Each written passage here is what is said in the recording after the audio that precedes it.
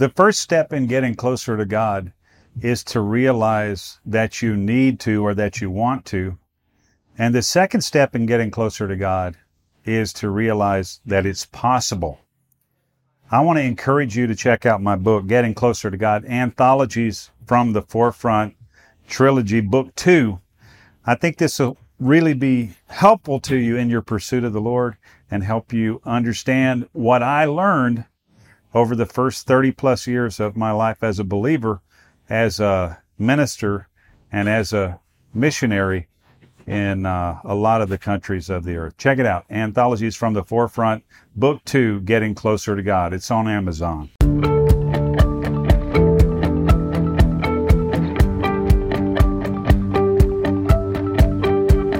This podcast made possible through the partnership of Engaging Missions Show, bringing missions home, and encouraging you to hear a message, make connections, and take action.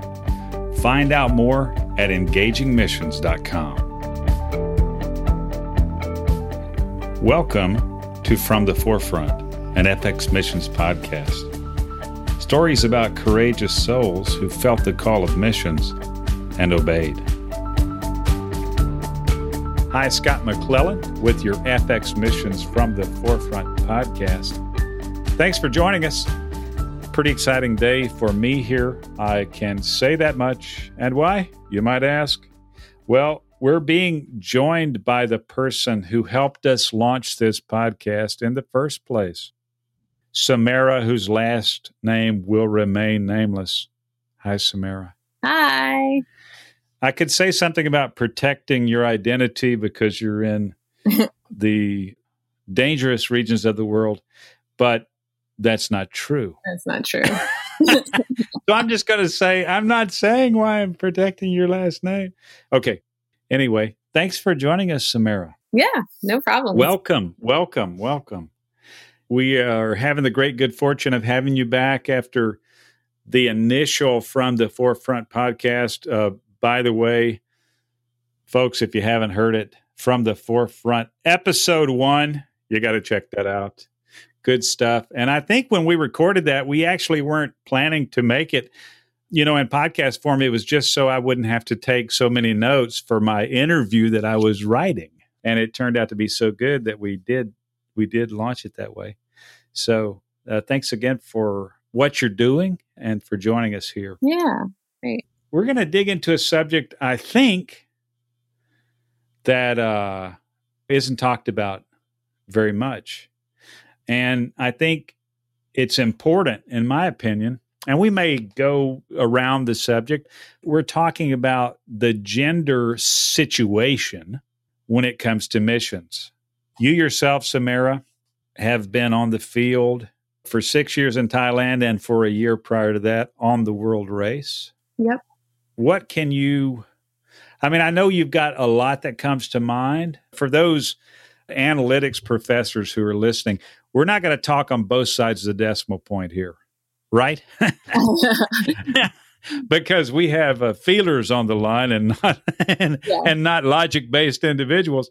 But I think it's safe to say, and I would love if somebody's listening to this would actually feed back the details to me about percentages, hard percentages, but there are a lot of single ladies that are on the field. Yes, a ton.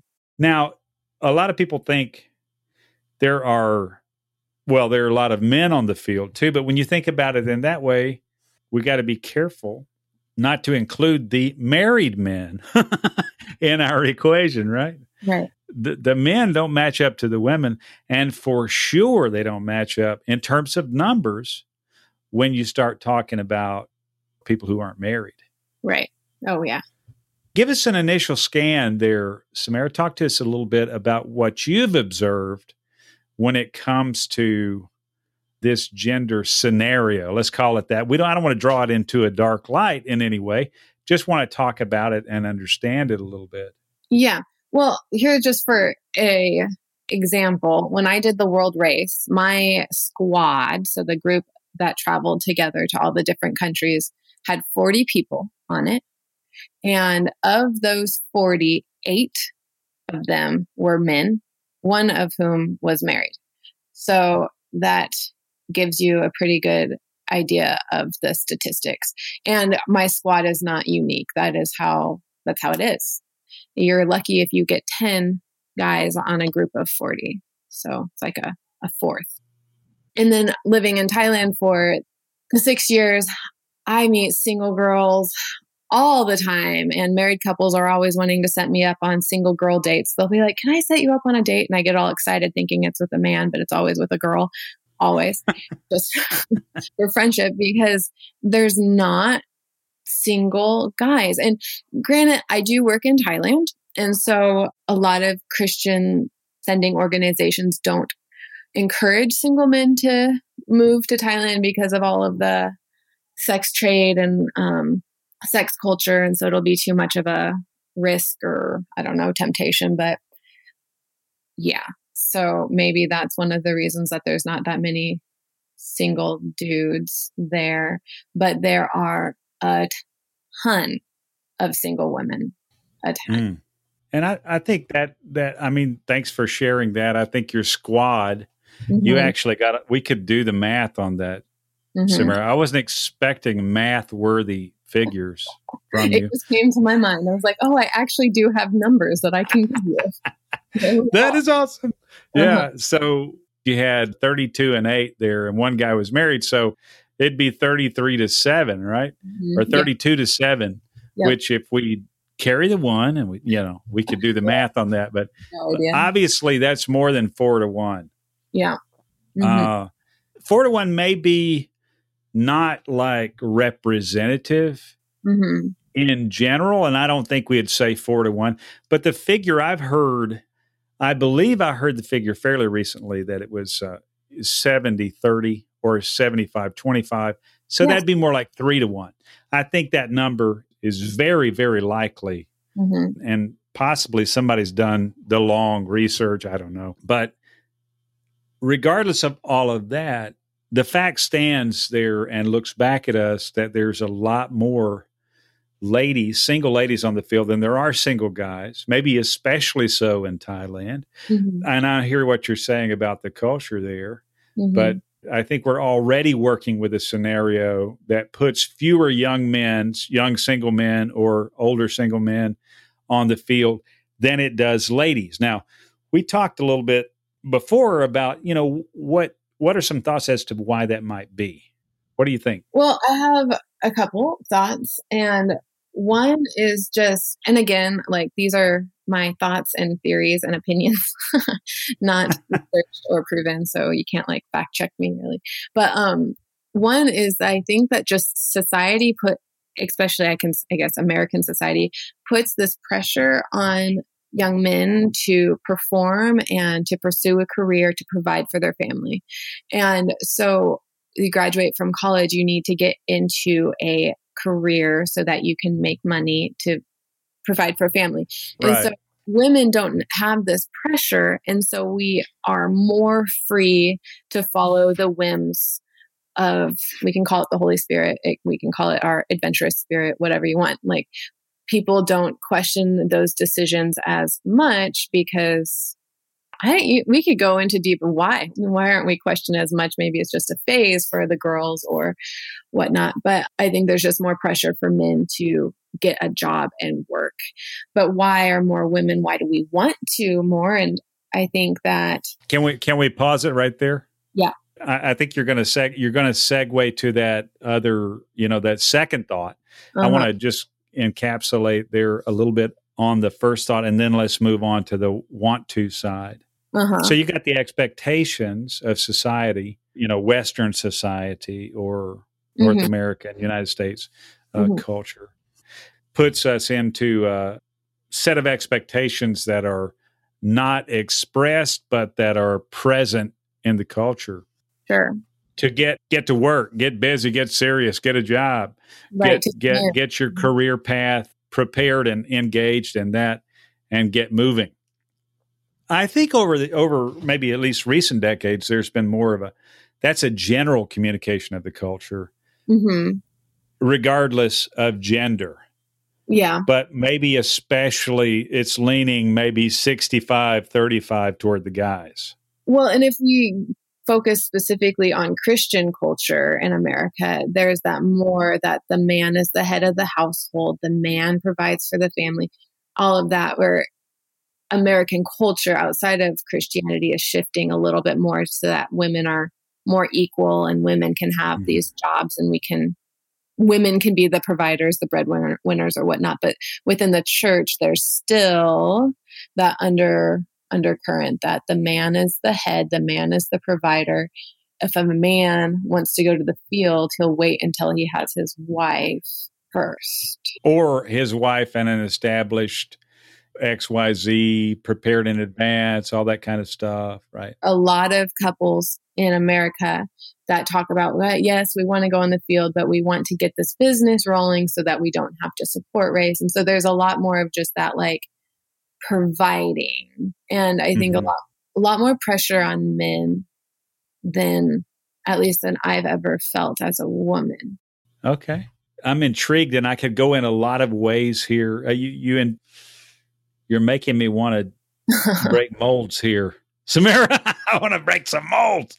I even think about like questions that would be asked of the man of like, are you sure this is the right thing for you to do for your family? How are you protecting your family? Like, what kind of situations are you bringing your family into? And I think there's just a lot more pressure on men to protect their family and protect and provide that. Well, single women definitely don't have to deal with. And then single men, I think they just want to be married before they go out in general. Culturally speaking, now we're talking about American culture and we're talking about church culture in America. Of course, two different things. In some ways, there's an ebb and flow, and there's some informing of the two two cultures are informing each other to a degree. Mm-hmm.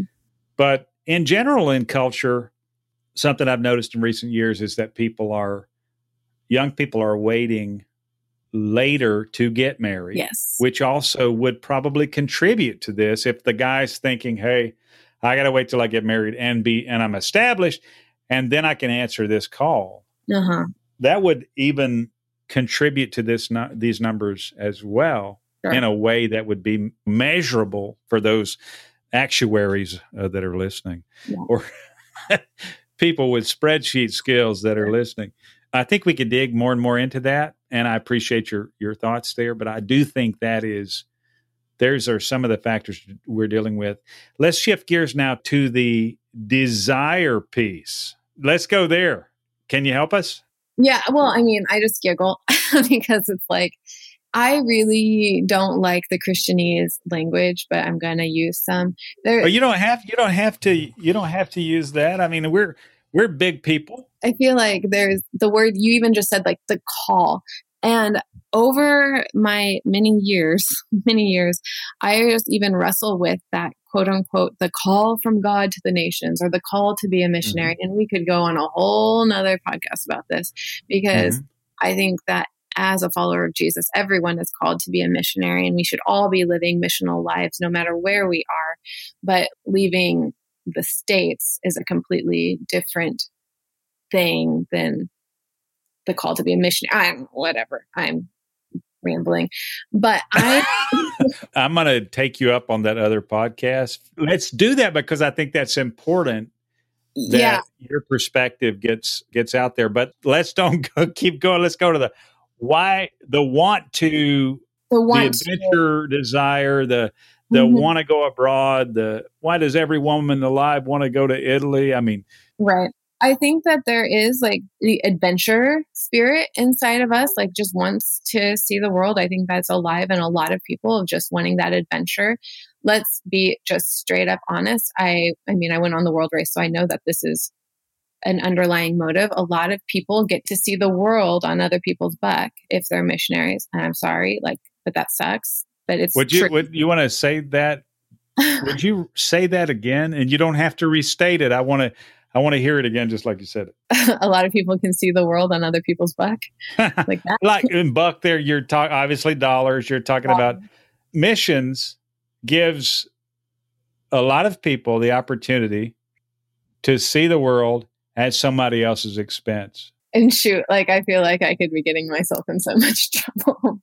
And I mean, I'm a support race missionary, so here we are talking about this. But I think that needs to be said, and I don't think that many people are saying that. So thank you for your courage, and keep going. You know that I write poems. I have 3 poems that are written about missionaries that are all entitled Go Home. So there's just a lot of different types of missionaries on the field, and I think a lot of them need to go home. You can be a missionary in the United States. You do not need to go overseas. So I think that the adventure, I think that a lot of single women are the most overlooked demographic in the church. Again, I'm throwing out superlatives the most, but I really do believe that single men are always called to be leaders and to be role models and given these positions because men can be given positions in the church even if they're not married. Whereas a woman in the church quite often needs to be married before they have any sort of standing. And that even comes from their husband. And so I think that being a missionary gives... You said a lot right there. Yeah, I did. I have no objections to how much you said, but I think we want to give people a chance to think about what you said. It's like you read, I'm sure you read, and you probably read quite a lot. Uh-huh. Did you ever get an audiobook of a book you've already read and listen to it?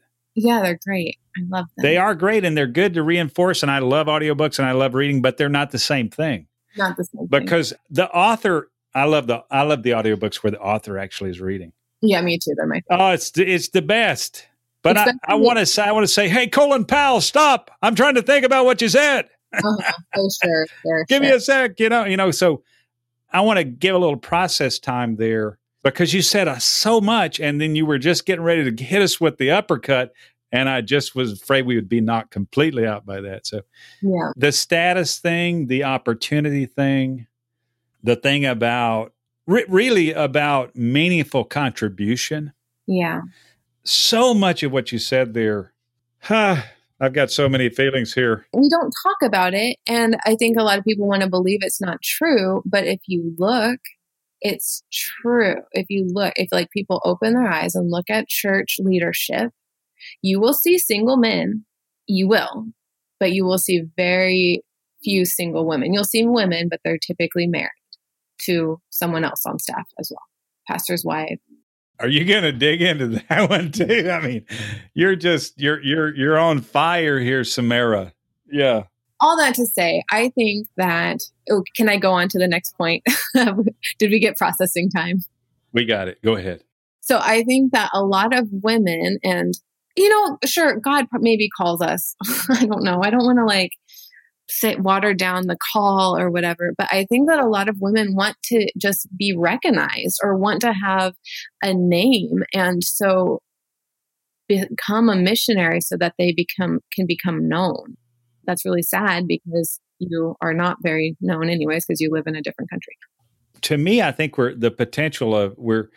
there are multiple things here that are working in my mind. One is if you are a person who went from being lost, as we all did, to meeting Jesus, being saved, being animated by the light of heaven, recognizing that there's a peace you've never known and now it lives inside of you, all this kind of good stuff, there's a sort of motivation that goes with this reality, especially early on. Mm-hmm. And for me, I have a thing like, okay, now I want to have some type of valid contribution. Right. Okay, so we got two things there that may potentially be similar or maybe equivalent motivators. Yeah. One is to have a contribution. The other might be to be recognized. Yeah. But they're both motivators. And, there may be some overlap or even some of the same, both of those things working in people's lives. And I'm sure that they are. Yeah. And I mean, not that I'm not cannot be on a pedestal. I guarantee that being recognized by my church was one of the motivators in my going overseas. I would be lying and be inauthentic if I said that wasn't true. And what ended up happening is I came home from my first furlough and all of my expectations of recognition were thrown out the window and I had this major crash because that can't be your motivator and people are imperfect and you're not like, if you're looking for recognition from man, you're probably not going to get it. It had to come from God. And so I've grown a lot over the 6 years and I have zero expectation of people knowing my name or pronouncing it right at my church anymore. But yeah, I mean, that was there for me. And I know that it's there for other women. I was thinking that's fascinating. Please keep going. You've got me. I'm in rapt attention here. About one of the ways that single women are often able to work in the church, and it's children's ministry. And it just kind of made me laugh because then once single women, oh my gosh, we're going to go on a tangent, but this is going to probably be a soapbox. But once single women are on the field, they oftentimes are on a team. Oftentimes their team is going to be a married couple. And oftentimes their contribution to the team is babysitter.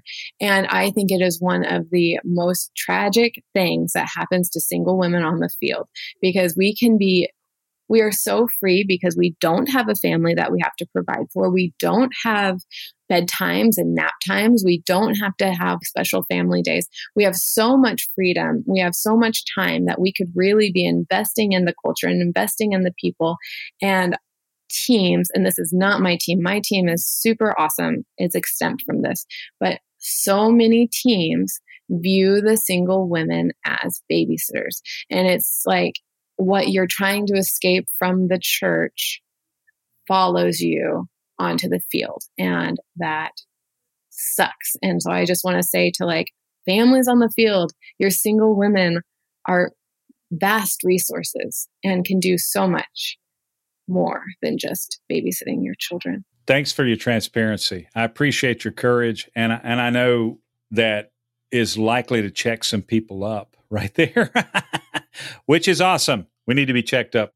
We're addressing a lot of stuff, important stuff that needs to be said and thought through in a non-judgmental way. I think it's easy for people to have opinions who don't have any kind of experience, or maybe idealism, flourishes in an environment where it doesn't have to be prosecuted against reality. If you don't have a context to prosecute your ideas against, you never know if they're valid or not. So obviously this is coming from experience, and thanks for sharing that. Now, let's digress just a little if we can. If you want to talk maybe just a little bit more about the desire element and how you see that as being part of why we end up with a lot more of one gender on the field than we do the other. Is there more to say about that? Well, I do also think, and this is so funny. I'm calling out us girls because we're guilty. I think single women missionaries are great, but we are guilty. A lot of girls, women, go on the field with the hopes and desires to find their husband. And this is one of the most flawed, logical things in the world. Like if you're getting ready to go on a field as a single woman, you should just be ready to be single for a long, long time, or even just open to the possibility of a relationship with a local. And that just is the reality. We talked about the 1-to-3 ratio or whatever. This is experience. I have situations when a new single man missionary comes to Chiang Mai, Thailand, the girls, it's like we have this radar and people start talking about him right away. And the first time that he comes to a party, so the party's full of 15 girls and maybe 2 other guys, and this new single guy's on the field, it's like all the women are on the prowl to just jump and try to get that one. And it's really sad and really kind of gross. There's a lot of jealousy when single girls meet a single guy missionary, and happily ever after, there's jealousy and there's a mourning for the other girls that quote unquote lost, if we're looking at it that way. Yeah. I mean, I know somebody that went on the field and she told me, this is before we both left around the same time from America. She told me, well, if I want to be a missionary, I'm most likely to find someone like-minded on the field. And not even 2 years in, not even 2 years in, she was telling me, well, I guess the reality is if I want to find a husband, I'm going to do better finding one in America. And it was just like, your motivation should not be finding a man. And if it is, like, your motivation needs to be checked, ladies, because there's not that many out there. And the ones out there are married more likely or not, or just like kind of weird. That's another reason that a lot of missionaries end up on the field is that they're weird, like girls and guys. It's like they don't quite fit in. They're a little like quirky, and so they can go overseas, and their quirkiness is easily overlooked in a different culture because the locals don't have our same cultural expectations or nuances. So you get all sorts of people on the field that are interesting, that are different. And a 3-to-1 single guys out there who are considering to go on the field. It's going to be a target-rich environment, gentlemen. Hey, yeah, so guys, if there are single guys listening, like that's hilarious. 3-to-1 guys, come on, at least 3-to-1. No, I am only joking. They're often very beautiful, like that. Sometimes I like look around the room, and I'm like, I am surrounded by beautiful, smart women that are such catches, but we live in this fishbowl of other beautiful women. And so I'm like, okay. You're making me laugh, and I don't know why I'm laughing, but only because I think I have observed what you're saying and know it to be true. That is, that's, I don't know how to say it. That's amazing. We're talking about gender situations in the field. This is also very true, maybe a little bit less true or a little bit less emphasized in short-term work, because you're not going short-term for 6 months typically. You're going short-term while you have vacation from your job or whatever. But still, it remains a large disparity, I guess you'd say, in the guys who go versus the girls. And, we lead teams and we go here and there, and I'm super masculine guy, so I don't have any trouble getting other guys on the team, but it always is more girls than guys, almost always. Or, even though I'm do a guys only trip, that's the only way I can get more guys on the trip than girls, is to not invite ladies on that particular trip, so it's a real deal. It is. It's a really interesting thing. I don't know. I think it sets up some challenges in the environment. I think it sets up some potential pitfalls in the environment. Yeah. Talk to us about that. I am like the biggest fan of my team, where they're a married couple and they have their kids. And so if it wasn't for me joining them on the field, I think that I would have done a lot of the pitfalls that I'm going to talk about. They really set me up for success. And I even rebelled against it a little bit. But one of the big things that happens a lot with single girl missionaries is that they find the expat community, the single girl missionary community, and they plug in there. And so they make their relationships to other single girl missionaries, and they do all of their socializing with the other single girl missionaries, and they live in the houses with the other single girl missionaries. And it's just like their life easily becomes this little subculture within the culture that they're supposed to be ministering to. And they maybe like, whatever, if that's what you want. But my team told me within the first couple of weeks of me being, well, first of all, I moved in with them. So I lived with the family, and we lived like that for the first 4 years of being on the field. But they told me within the first couple of weeks that it's more beneficial for me to stay home and be at home than to go and socialize with other Westerners until I get my grounds in the culture. And I am so grateful for that. And it was not a walk in the park. I was lonely. I got off Facebook because it's really easy to wish that you're back and look at all the pictures of all your friends in America doing all the things and wearing all the cute clothes, and to really wish that you were home. So I had to get off of Facebook. But because those limits and those like boundaries were put on my time, I made Thai friends. I learned how to speak Thai. I knew my neighbors. I go on outings with Thai people. I'm very immersed, and I still have Western friends in Thailand and single girlfriends. And I would go to some of the parties or some of the events, but like very sparingly. And I had girls that had lived in Thailand almost as long as me or longer than me that would always just say, you're just so immersed in the culture, like, or talk about my language skills like it was some miracle. And it was always so astounding to me because it's just choices, it's priorities. And so another thing that my team leader says is not to make choices based off of comfort or fear. And so a lot of the choices I believe that missionaries make when they get first on the field are comfort-led choices or fear-based choices. And so because of how we started, I learned to be more independent for one. I learned to be my friend. I learned how to be part of the family that my team is. And then I learned how to make Thai friends, which is not easy.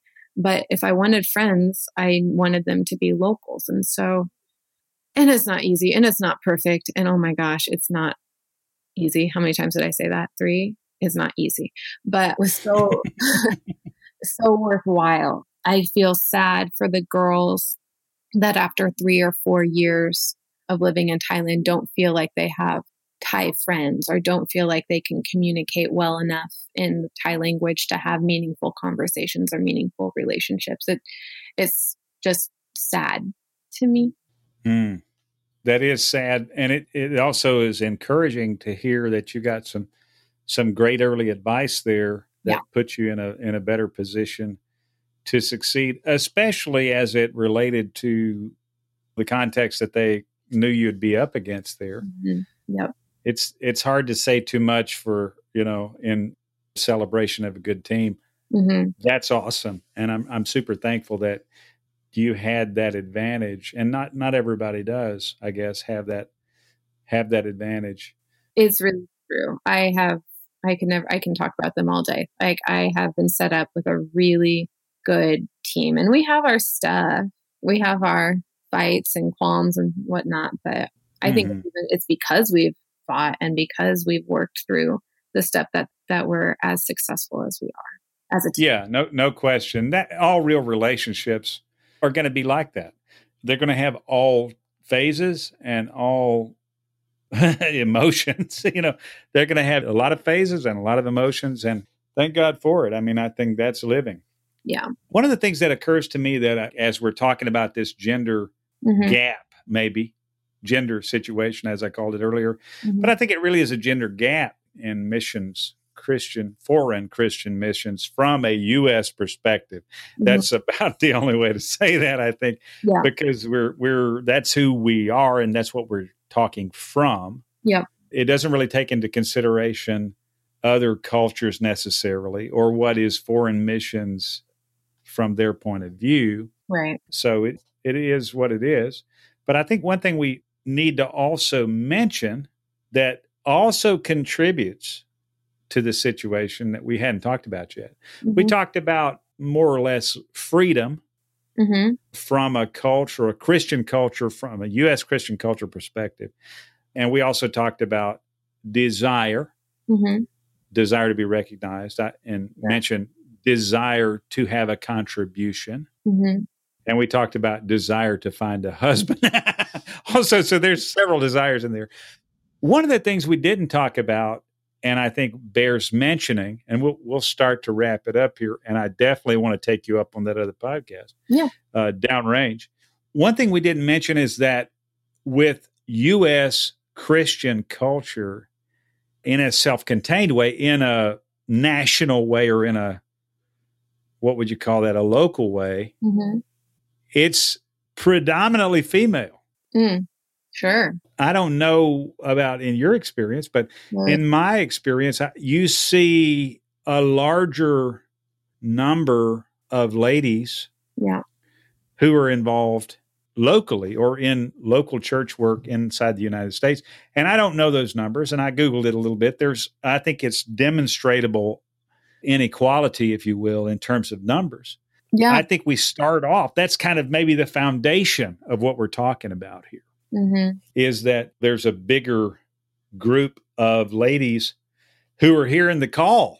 Yeah, sure. For sure. The call. Yeah, like the call going out from the stage, the audience. Yeah, okay. Yeah. Under the sound of the audience. I'm not going to pick on your call sensitivity word. I'll do that in the next podcast. Yeah. But you see what I'm saying? That as people are saying, hey, we got this trip coming up, or this is going on, or hey, do you want to go and do some relief work, or there's something going on? We're going to send a team to India, whatever. Yeah. There's more people in the audience that are female hearing that than there are that are guys who are hearing it. Yeah. So just a little plug for the guys here as we wrap it up. One of the things that was very appealing to me and that I felt like the Lord used in my on-ramp to missions, this is probably going to ruffle some people's feathers. I'd like to get your scan on it nonetheless. From my perspective, the ministry world in church life in the United States, the stage is a crowded place. In fact, they're trying to get one more person on the stage and 10 more people are trying to get on the stage. It's a crowded situation. You are looking for, if you're that person who's been animated by the grace of God, you're looking to have some kind of a meaningful contribution to others in that way. And a lot of times people feel like they have to do that on the stage. We don't talk about it's something else we don't talk about, but you're not serious about God if you don't have a calling to the ministry, getting back on your word. You're not serious about God. If you're serious about God, then you must be called to preach. Now, there's a really old-timey word, but you see what I'm saying? That's the way the culture works, silently, but with force. With force, that thing's there. Clearly, it's a misleading force, but it is there. And then people feel like they need to be serious about God, so they're going to do something from a professional ministry standpoint. Don't get me started. But you start running through those traps and through that gauntlet and over and under and sideways and trying to hit all those check boxes and making sure you qualify and all that kind of stuff and don't make anybody mad and you're a good guy and you've got a great sense of humor, whatever else. You're trying to meet these requirements that's going to give you an opportunity to be put on the stage or not disqualify you from being put on the stage, because everybody wants a contribution. And the only way you get that in American Christianity is the stage. Right. For me, missions was an opportunity to have a meaningful contribution that wasn't as competitive. Yeah, that makes sense. I think for me, that was something early on that was incredibly appealing to me because I had a sense of contribution. And the first, I've been on 150 short-term trips, whatever, I don't know, maybe between 100 and 150. I've failed to count the last so many. I don't count for a long time now. But in the first 10 trips, the contribution, I can promise you, was to me. Right. Well, I was being contributed to before I had anything to give, Oh, absolutely. Me too. But over time, I think that contribution shifts and you're in a position where you're contributing and being contributed to. It never is one direction. It's always, mutual, I think. Well, everything that you just said, I absolutely agree. And I believe it's there and I see it and I can feel it.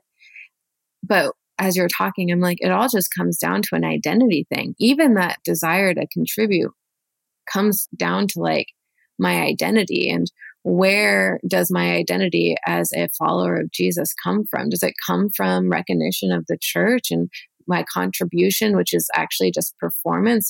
Does my identity come from checking these ticks and showing people that I can do these things? Or does my identity come from the fact that I am beloved by God and He loves me 100%, even if I never do anything?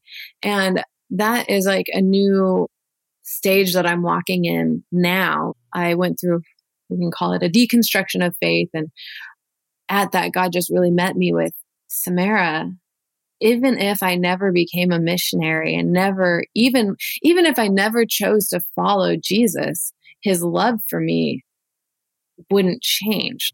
He still loved me. And so I don't know, while you were saying all those things, I'm like, yeah, that's so rampant in the church.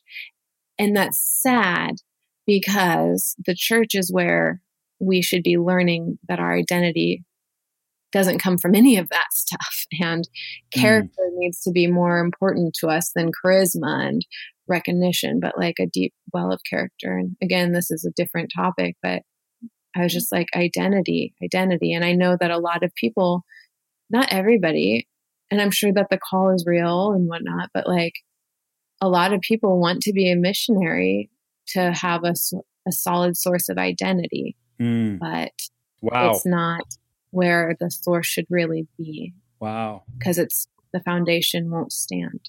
That's some poignant words you've got there, Samara, and very good stuff. I think that may be our next podcast because we've already got one on the call, and then we've got identity downrange. So very, very cool stuff. And maybe, I mean, it's a parting thought here, but maybe we'll make a movie, and it can be a documentary, Deconstructing Samara. Oh my God. Wouldn't that be awesome? Oh my God. Are you going to star, or are you going to consult? I would have to star. I mean, come on. I thought so. So I'm like the most awkward person in front of a camera in the world. So. Well, that's all part of the fun of this documentary we're doing on the person who's awkward in front of the camera, who's being deconstructed, whose poems are being plastered on walls. And so if we do the next podcast on the call, can I read my go home poems? They're funny. Absolutely. They're funny, but they're also like, ooh. Yeah, they're sharp. Yeah, and insightful and funny. And probably directed at me at different points of my as all good truth is, first directed at us. That's good stuff. Samara, thank you very much for being here. Thank you for your transparency. I'm just blown away by your courage, and I'm impressed by it. So I really, really appreciate it. I know you're heading back to Thailand soon, and by the time that this gets published, you'll be there. Oh, good. That's good. Safe in the You're border. long gone. No one can chase you down in the far reaches of Omaha, Nebraska. They're going to have to get more committed to come across the big water and look you up. But we'll be praying for you. We will try to get you in rotation again, and it would be great if I could record with you before you leave. I don't know if that's going to work or not, but we'll talk about it. Can I say, I know that we're like short on time, but one last thing to single women. Please. Just again, I have been a single woman. I'm 31, so get that number out there for everybody. 31. I've been on the field for a lot of my adult life as a single woman, and I was guilty for undervaluing myself because I was single and thinking that I needed to have a husband to have that value, even on the field. And I'm now in a relationship, and as I'm coming to this, like, oh, I'm maybe not going to be a single, like I might actually get married. I feel like I wasted some of my years as a single woman missionary feeling sorry for myself for not being married. So yeah, just to single girls, if you follow that call, value yourself for what you are, and what you are is a powerful woman of God, and you don't have the boundaries, and you don't have all of the time constraints that families do, and you can cover so much ground as a single person that you can't cover once you're in that relationship. So I kind of feel like I'm even in a grieving stage of my singleness as this relationship progresses. So, well, all the years praying for a husband, and I'm like, oh no, I'm not going to be single anymore. It's funny. Wow. Well, yes. For those of you who want to feel deeply, as I know you do, all the feelings. I want to have all the feelings, and I want to feel them deeply. Okay. Well, I'm with you. I have a little empath in me, but don't tell anyone. Okay. It's hidden under your very masculine outside. Yeah, my masculine shielding deflects most of that detection. Thanks for mentioning that, Samara. And this work of transparency, I'm super thankful for it, as I am for your friendship. If somebody wants to reach out to Samara or find out more about what you guys are doing, how would they do that? I have a blog that is not updated as much as it should be called storytimewithsunshine.com. So that's easy one. All of the words are spelled like they should be. Storytime with Sunshine. Or I can be emailed sunshinesamara@msn.com. I'm a pretty avid email checker. I'm going to pick at you about the MSN address, only a little, but I know you do check it. So that's the main thing about email, not, where it lives, but that you check it. So storytimewithsunshine.com. I pay for the name, so there's you do. Other things. Yeah, I appreciate that, and I respect it. All these people with the .somethingelse.com, come on, guys. No, come on. Bone up. Let's get legit here. And then Sunshine Samara, and Samara is Samara, very easy. Yep. Very cyclical, very, what would you call it? Consonant vowel, consonant vowel, consonant vowel. And all of the vowels are A's. So it's hey, come on. This is easy, guys. Sunshine Samara @msn.com. Wow. We're easy to impress as we've impressed ourselves. Thank you, Samara, so much for being here. And I'm Scott McClelland for FX Missions and From the Forefront. If you'd like to contact me or us, please do so at fxmissions.com. Do leave us a rating on iTunes, Google Play, or wherever you get your podcasts. And let us know if you know someone that should be featured on From the Forefront. We'd love to talk to them. Thanks again for being here. Until next time, have a good one. Thanks for joining us for the FX Missions podcast, From the Forefront. If you'd like to find out more about FX Missions, please do so at our blog, fxmissions.com. Quite a bit of content out there. We hope you enjoy it.